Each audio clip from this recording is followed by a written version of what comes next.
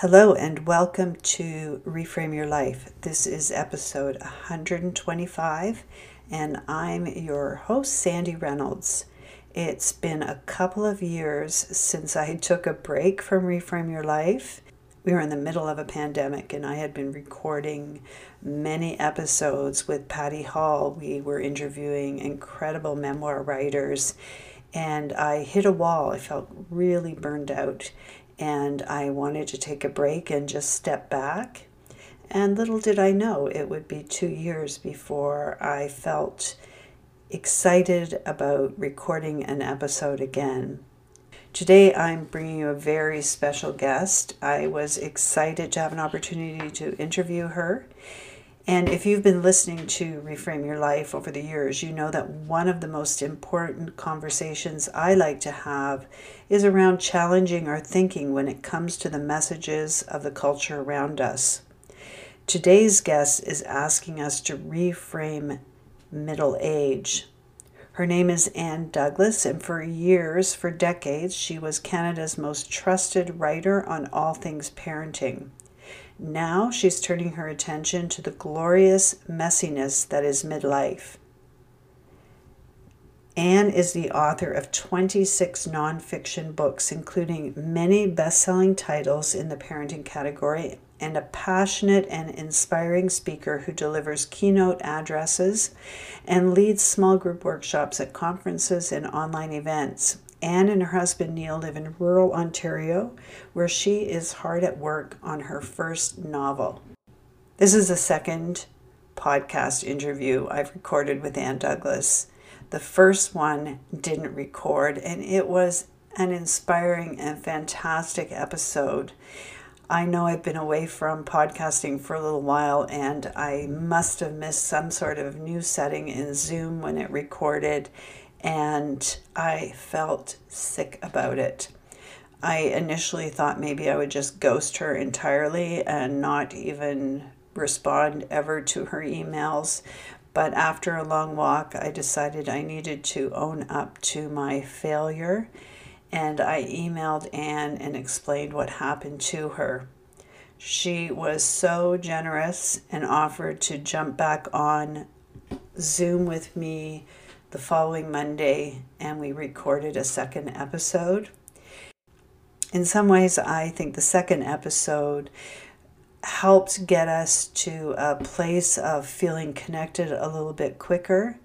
And we certainly had been through a bit of a relationship bump by that point with the podcast not recording, and had found a way to work through that. And I really appreciated Anne's generosity. Let me tell you a little bit about her book. Navigating the Messy Middle is the title of her book, and it offers practical, evidence-based strategies for thriving at midlife, coupled with the compelling stories of more than 100 midlife women. These women share their hard-won wisdom on everything from navigating worries and regrets to chasing after long-held hopes and dreams. Their advice spans all aspects of midlife, from health and relationships to career and finances, while addressing other big picture issues that get at the heart of why middle life can be a particularly challenging stage for women. Navigating the Messy Middle looks beyond the easy self-help answers and simple negative stereotypes, celebrating midlife's unique messiness and giving readers the tools to imagine a new and better path forward. One of the things that I've been focusing on in the past 2 years is doing a certification in conscious aging, and I'm really mindful of the messages that women have from midlife on about their value in our culture. And that's one of the reasons why I was so excited to bring you this interview today. So I'm just going to get right to it and enjoy it. I also want to suggest that you subscribe to Reframe Your Life, and that way you'll receive any episodes that I record in the future. I don't have a set schedule going into this next season. I will just be bringing you things that I think you will enjoy. So here's the interview. Good morning, Anne, and thank you for returning to Reframe Your Life. It was such a disaster for me last week when I noticed that the podcast hadn't recorded after we had such an engaging and wonderful conversation. I literally went and lay on the floor and I thought, oh my gosh, what do you do? And the irony of talking to someone about the messy middle of life and then messing something up, it wasn't lost on me. So thank you for coming back. Oh, Sandy, I mean, what could be a better way to start a week than with a bonus conversation with you? And as I said, when you emailed me in despair last week, like you were doing me a huge favor by having a conversation about my book. So I appreciate that. And I appreciate you. And who among us has not had one of these moments where, technology humbles us and brings us to our knees sometimes, right? Yes. And one of my areas as I age where I feel most defensive, I think, is around the message about middle age and older people and technology. And I work very hard to be a person who is fairly current on technology. I realize that unless it's your career, you can't be completely 100% up on all the new technology, but I work really hard at it. And so I just thought, why don't we just start with that conversation around fear and middle age and what people, especially women, experience, and what are some of the fears that you think we go into middle age facing? Well, I think that there is so much dismissal of, our relevance and our ability to keep up with the culture that I find really off-putting at times. I mean, those horrible jokes that go around social media that either say we have no fashion sense or we're technologically inept. And, I mean, I am not like a technical pro, but I've managed to teach myself how to use blogging software, video editing software, audio editing software. And I don't think I'm alone because when I look at the output of content produced by middle aged women, like we are a force in the culture. And, as one of the women I interviewed for my book said, we're sort of like almost like undercover agents, right? People don't realize what an impact we're having because we're sometimes disregarded on that front. And I liked her attitude of using it as a superpower. I like that attitude too. I think that we do have a lot of strength and power as women as we age, and it's something we have to step into and really embrace. It's a different power from youth, but it's nonetheless, I think, a power to be reckoned with when we put our minds to something individually and collectively. So you interviewed over 100 women for this book. And so tell me about that. What surprised you in those conversations? Well, I think the nicest surprise was the fact that all of these women were willing to, to share their hopes and dreams and the contents of their hearts with me, a stranger, via Zoom, because most of the interviews were done in the early months of the pandemic, and I feel like maybe people were craving human contact in the same way that I was, and that's why they were so generous with their time, and also like 2020 in particular was a time of deep reflection for a lot of people, really the forced pause in the culture, right, and just being able to take stock and to think about what's working, what's not.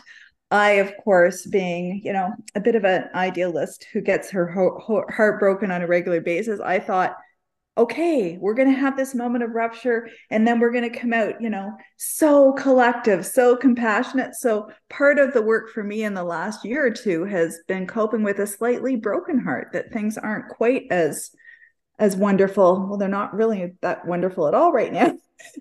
Coming out of this thing. So I think that is partly a midlife thing, realizing I don't have endless time on the planet and wanting to see progress in my lifetime that doesn't feel like it's constantly being pushed backward. And on really optimistic days, I say, okay, well, if I look at what it was like to be a woman in the 1970s, like a young woman, just coming into sort of being a teenager, and I contrast it with now, there has been a lot of progress, but there's also been some significant backsliding in so many ways. So I guess I just thought that things would be so much better than they are by the time I was at this age. And sometimes I just get very discouraged about that. But, it's always catch me 5 minutes from now and the winds may have changed and I might be back to feeling optimistic again. But, some days are hard, right?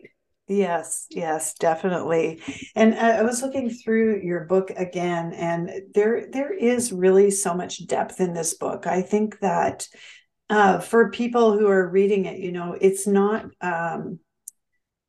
just a light, fluffy read. And I love at the end how you have this section where people can go more in depth in some of the conversations. And I was looking at that before we got on the call and thinking about, that it's like a work that we do at this age. It's not just something, I think, earlier in my life, I felt like I just showed up and I just, I had kids and I figured out how to have kids and how to be a mom and but there's something different here at this stage of life that I think requires a little bit more attention. And I would just wonder what you think about that.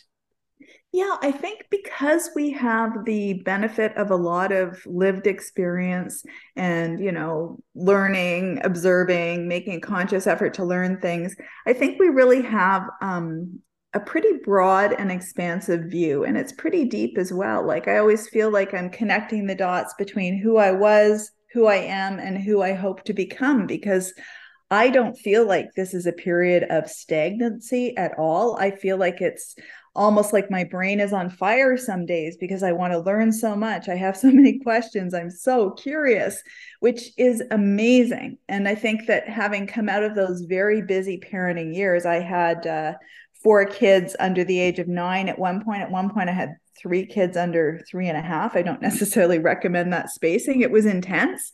And so it was hard to get 5 minutes to breathe, let alone think. And I remember many years where me, someone who adores books, could hardly read more than 2 pages of a book without falling asleep at night. And now I have more time and space in my life so I can, really take a deep dive into things that are interesting to me.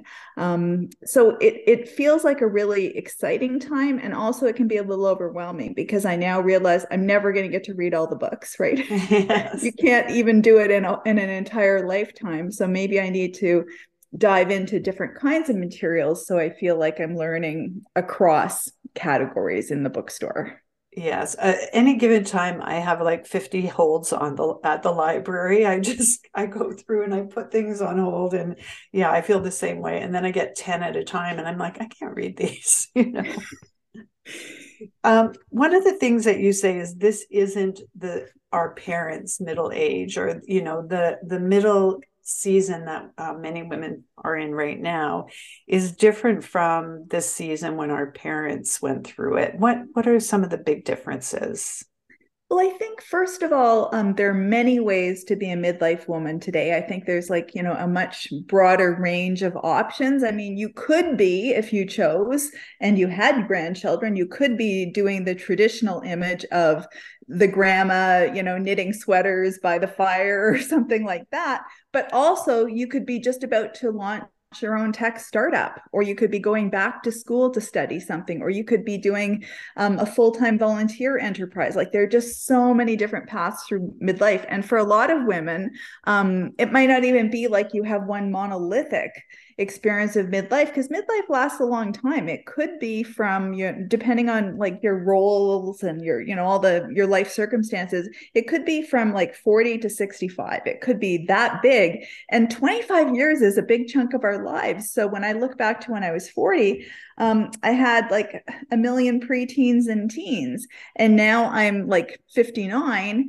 and all of my children have like left the nest. And even writing wise, I've been in transition from one kind of writing to another kind of writing. So when I think back on my midlife, I feel like I had multiple midlife experiences. Yeah, so let's just talk about that. How do you define midlife? Well, it depends if you're a researcher or just like an average human on the street, because researchers will sort of give it a slightly broader envelope. They'll say 40 to 65, but they really emphasize it is about role transitions. So if you had kids, having your kids leave home, it can feel like you're starting a new chapter in your life. If you had kids later in life, you could be like a mother in her late 40s who has very young children, or you could be somebody who's packing up the moving van to help your child move to their first apartment. Like it could be any of those kind of things. And when you ask average people on the street, they tend to say midlife is something like 40 to 59. I've also noticed an interesting cultural difference because I read a ton of materials when I was researching the book. And in the UK, a lot of people are very worried about midlife issues at 30, 35, which I find really interesting that, even just another major English speaking culture, there can be a difference around that. And a lot of anxiety, like some of the most intense fear based messaging around aging, I found in a lot of UK materials. That's interesting, the cultural differences. Do you think there's also differences between men and women at midlife? Oh, totally. I mean, I'm rolling my eyes, which everybody's going to have to imagine me rolling my eyes, but it's just like it's so unjust, right? That men become more dignified and sophisticated and they add wisdom, and women apparently are looking older or obsolete or should just exit stage left. Like we get very different sets of messaging, and even just all the high profile stories in the media in the past year about, a woman being ungraciously pushed off stage from her career versus other men in the media having been vetted or celebrated for like an entire year before they chose to leave. It was like a year-long goodbye for some people, and they were of comparable prestige and profile. So yeah, I think that there's so much work to be done around that. You talk in the book about the seven biggest myths and misconceptions about midlife, and I wanted to talk a little bit about them. One of them is that a midlife crisis is inevitable or that you're doomed to feel miserable. Where does that come from?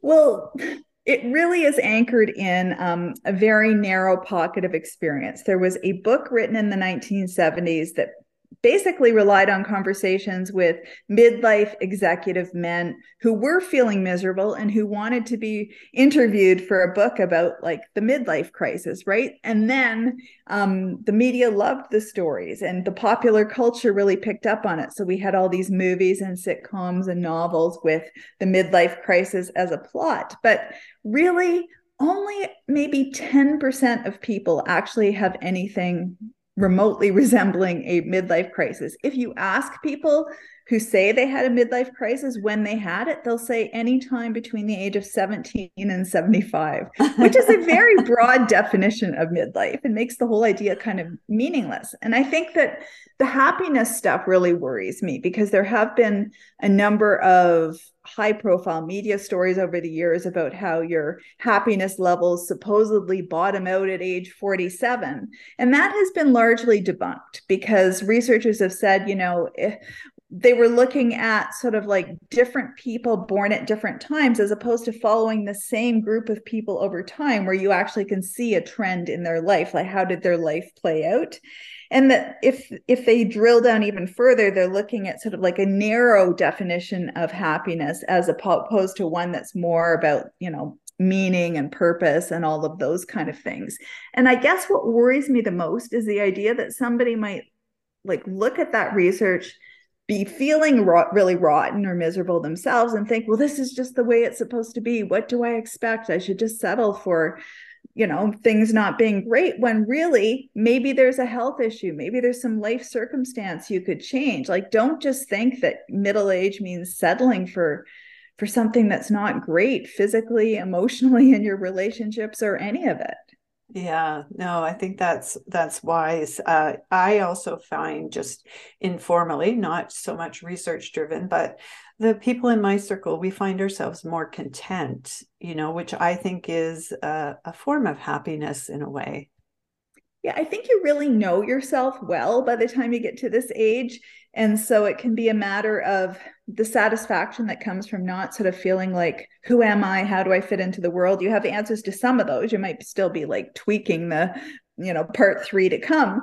But that is really reassuring. And also, we've lived through hard times by the time we get to this life stage. So when bad things happen, like at the beginning of the pandemic, when I was, doom scrolling like everybody else and completely freaked out, I could say to myself, I've been through really hard stuff. Like, I've been through the stillbirth of a baby and I came through that. I've been through a house fire and I came through that. And I knew myself to be resourceful enough that I was going to figure out, like, what are the things that I need to be paying attention to? How can I care for and support other people?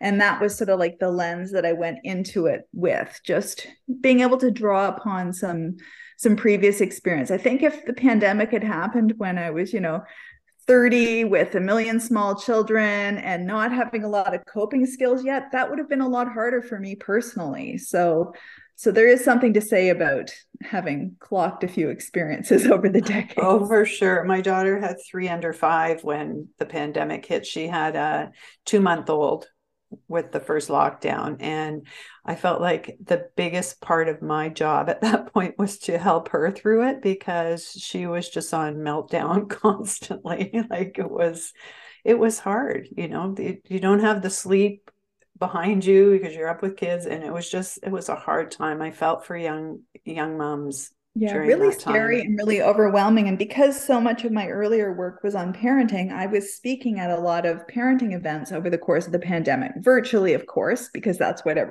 everything has been for the past few years. But um, I don't think I've ever seen a higher level of exhaustion and burnout in parents as I Yeah. have, especially in 2021. That seemed to be like the really hard year. And I felt like parents had been treading water for about a year and a half at that point with no real end in sight because there was not yet a vaccine for very young children. And I just I any parent who's sort of beating themselves up for not having been the perfect parent at every moment of the pandemic, I just send them so much self-compassion because I can't think of any other time when parents were asked to do so much with so little available support. It really was, it was like both a marathon and a sprint all at once because it was intense and it was lasting forever. Yeah. Okay, so another one of the myths that I think is really important to talk about, and there's a lot of secrecy around it, is finances at midlife, and this belief that we should have it all together financially and that we should be set.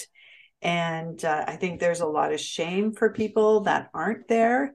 And what did you talk about and discover in your research with women around their financial situation at midlife?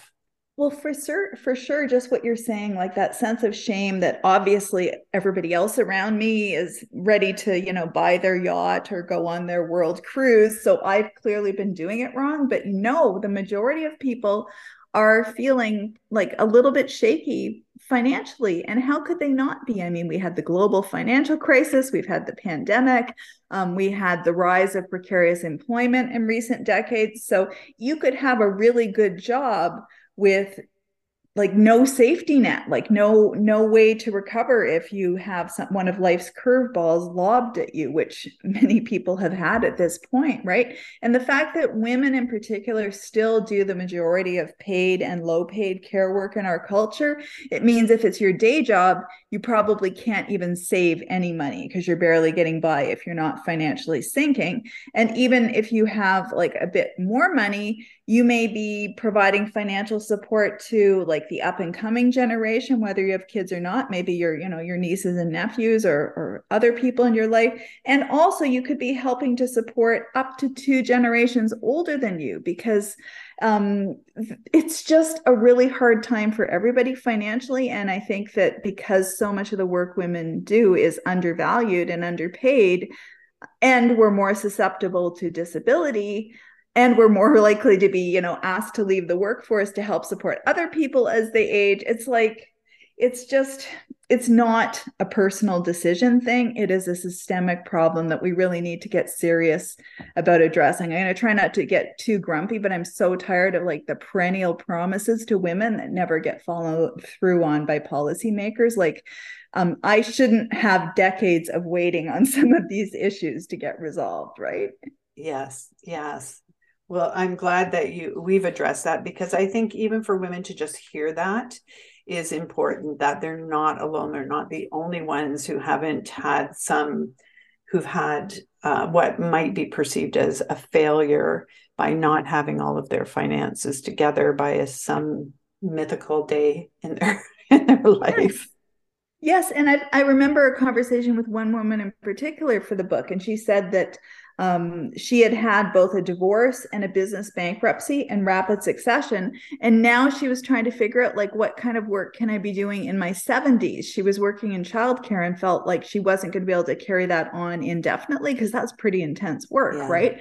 And maybe moving to a retail environment would be something that she could do to help pay the bills, but in what universe is this okay where people are having to sort of map out without a choice? This wasn't like, yay, I want to work in a retail store. It was more like, I have to do this to survive. That is not okay. Yeah, I just think it's really important to talk about it. It goes along with expectations as well. And you talk about expectations. My husband wrote a book on expectations called What Do You Expect? The Question You Need to Answer. It really gets into this whole idea of how important our expectations are in our experience of life. Whether we're happy or sad or angry or disappointed, it often is rooted in what we expected in the first place. And many women have these expectations at midlife, and expectations that aren't met often lead us to disappointment or anger. And that's something that people don't like to feel. What do you think are some of the expectations that women have going into midlife? And maybe we've touched on a few, but if there's something else that we haven't touched on. Yeah, for sure. Oh, like I almost feel like I have a laundry list of them here. I thought I'd have everything figured out by now, feeling like, you're supposed to just feel like a grown up all of a sudden, when some people told me that they still feel very young at heart and they still feel like they're trying to figure out stuff or make peace with earlier traumas that, are continuing to affect them into the present. I didn't expect to be working this hard at this age. I remember one woman saying, like, I thought I'd be able to coast a little, not, just put your feet up and do nothing, but just not feel like you were constantly having to fight to not lose career ground. I thought I'd be able to afford to retire, or at least have retirement on the horizon. I didn't expect to have so many people needing me. I thought this was supposed to be my time. And I think what's so harmful about these expectations, and I know you and I have had a side conversation about this, is when you have that gap between sky high expectations and low resources available to meet that. And that's why, during the pandemic, burnout was such a huge issue for younger parents, because here you're supposed to still be a great parent. And guess what? Now you can't even go to the playground. Yes. So really, really hard stuff. And I think it carries over into midlife too, because we might think we're supposed to be living our best life. I hate that phrase, but you know what I mean? Like, we're supposed to be having this magical existence. And yet there could be all these other worries and concerns and health challenges showing up on the horizon. Yeah. I think underlying it, there's this message that there's a way to do it right, like life, that if we do the right steps at the right time, then we get some result that we've been sold. And too often, I think it's like the way things are packaged nowadays. Like, I can tell you, publishers love it if you can sell them a book like 7 Easy Steps to the Perfect Midlife. I was never going to write that book because I feel like it's much more complicated and nuanced than that. But people love a formula, right? And we're busy. I get it. Like, we want someone to do all the thinking and give us this nice, neatly digested thing. But when you think that it's supposed to be that easy, it like reminds me of, those little books they used to sell in the supermarket. Maybe they still do, like 30 Days to Thinner Thighs, in a little book that was like 40 40 pages and it was supposed to magically solve your problems. Like none of those things ever work. You have to find your own path and you have to find your own tools and strategies. And I think that's what I really like about this stage is that we have figured out what works for us and what doesn't work for us. And like for me, I have to take evenings and weekends off. I used to be able to work like all the time if I was on a deadline. But now I know like I have a budget of so many words I can write a week. And if I use them all up on Monday, it's no point. Like my brain will not be replenishing the store of words until next Monday anyways. So why not pace myself a little? One other thing before we wrap up, I wanted to talk about is relationships. And there's a section in your book that deals with relationships. Does anything shift for us in midlife when it comes to friendship? Well, I think that the research shows that we we tend to become a little more selective. We recognize that we don't have endless time or energy. So instead of like trying to maintain, 200 friendships via holiday cards or something, we start like pulling in a little and maybe just investing more in the relationships that mean the most to us. And also there can be a lot of loneliness. Like sometimes circumstances will cause you to move to a different place and you don't have decade-long relationships with the people around you. So I recently moved, and one thing I did was I sent out a letter of introduction to my new neighbors just to say, hey, we moved into this place, and here's a little bit about my husband and I, and here are our hobbies and interests, and here's how to reach us if you have an emergency and you need to get in touch with your neighbors. And I sent out 3 letters, and 2 people wrote back, which feels like, hey, I won the lottery. Yeah. Because it is just nice to know other people on the ground. Like I'll never be the kind of person who wants to, meet people for a walk or for drinks or anything like that on a regular basis. It's just not my vibe. I'm very much an introvert, but it would be nice to know when I walk out on the street, oh yeah, there's the family that lives in that house, that kind of thing. So. Oh, I love that idea. I'm going to use that idea. I think it's a great way to build community. And yeah, it's I've never heard of anyone doing that. So thank you for sharing that. I really like that.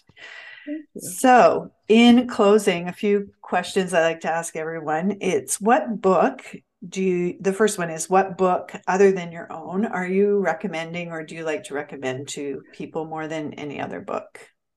Well, there's this magical book that I have given to people of all generations. I think one year I gave it to all of my kids, and I also gave it to my dad. And it's just like a really deep, wonderful book, like one of those books that you're going to read 1,000 times in your lifetime. And if I had to literally take one book to a desert island, this is the book I'd pack. And it's called One Long River of Song, Notes on Wonder. It's written by a beautiful writer named Brian Doyle, who tragically died at around age 60. And so the people who loved him, he was clearly so loved because his family, all the editors that had worked with him all over the years, came together to create this anthology of his best writing, and it is magical. So I would highly recommend that book to every person on the planet. Okay. I am going to locate that book as soon as I get off this interview. So thank you. And what are you working on next? You alluded to a little bit of a change there in your writing. Yes. So what's next? Yes. Well, I've decided I'm pretty much done with nonfiction book writing. It's like an exercise for burnout and bankruptcy, basically. It's like a very appealing lifestyle for anybody who's considering this. So I think I'll go for something that's even less lucrative, which is writing a novel. I'm enrolled in a program through Story Studio Chicago. There was a call to apply to be part of an online cohort last summer, and I thought maybe I should apply, maybe I shouldn't. And I thought, I'm just going to try, because if you don't try, you don't get accepted. And it was pretty competitive. I guess about 130 of us applied, 16 of us got into the program. And so I'm being mentored by novelist Rebecca Mackay through the process of writing my first novel. And it is amazing. Like I'm in community with these other people who are like seriously brilliant writers, and we keep each other motivated to keep working on our projects and so on. So what I love most about it is I don't feel any pressure to write a best-selling novel. Like I just want to write a novel in my lifetime. And I'm already 30,000 words towards the 90,000 I really need to have like a novel. And if nothing ever happens with it, that's totally fine. It's like an exercise in discovery and what feels like creative joy, just the joy of creating something. And my method has been to just sit down and try and add more words all the time, right? I have like a rough outline in my head, and every day I'm sort of spiraling forward. You read the last couple of paragraphs, say, oh yeah, now I remember where the person was, and then build on that. So I had to hand in 100 pages of my novel last week to my instructor. And so I had to read it to make sure it was reasonably coherent, right? And it was a magical experience just reading this stuff and thinking like, this is a really interesting book. Oh my heavens, it came from my own head. I don't even remember writing this. Lost in that creative thing. That's what made me want to write when I was 12. I have a vivid picture of me sitting under a tree at my family cottage, writing in a spiral notebook and knowing I wanted to be a writer. And so 12-year-old me would be just thrilled to know, yes, you did get to grow up to be a writer. I also wanted children. Yes, you got to have children. And yes, you get to live in a natural area with trees, because I have a deep relationship with nature as well. And my recent move to this part of the province, the Ottawa Valley, it means that some of my new best friends are trees. And speaking of connection, just to wrap up, where can my listeners connect with you? Sure. I guess the easiest place to find all my social media coordinates would be just to go to my website, which is Ann Douglas, ANNDOUGLAS.ca. And you'll see that, I spend way too much time on Twitter still. I'm on Instagram. I tolerate Facebook. I'm sometimes on LinkedIn. Yes, I do play favorites with social media platforms. And I'm starting to learn Mastodon. Like I have 2 different accounts there. One that is very much sort of like social justice, environmental issues, that kind of conversation, and one that's a bit more mainstream. But I haven't yet sort of felt like I've found my people really on Mastodon, which is why I keep gravitating back to Twitter, getting frustrated, etc. But I am very active on social media, in other words. And I do feel like there's so many good things about social media. It's allowed me to have so many amazing conversations with women and with creative types that I don't want to lose that. Well, thank you very much. This has been a delightful conversation both times. And I look forward to connecting somehow in the future as well. So thank you, Ann. I would love that, Sandy. Thank you so much for the gift twice over. And it truly was, a gift twice over. 2 really fun and inspiring conversations. Thank you.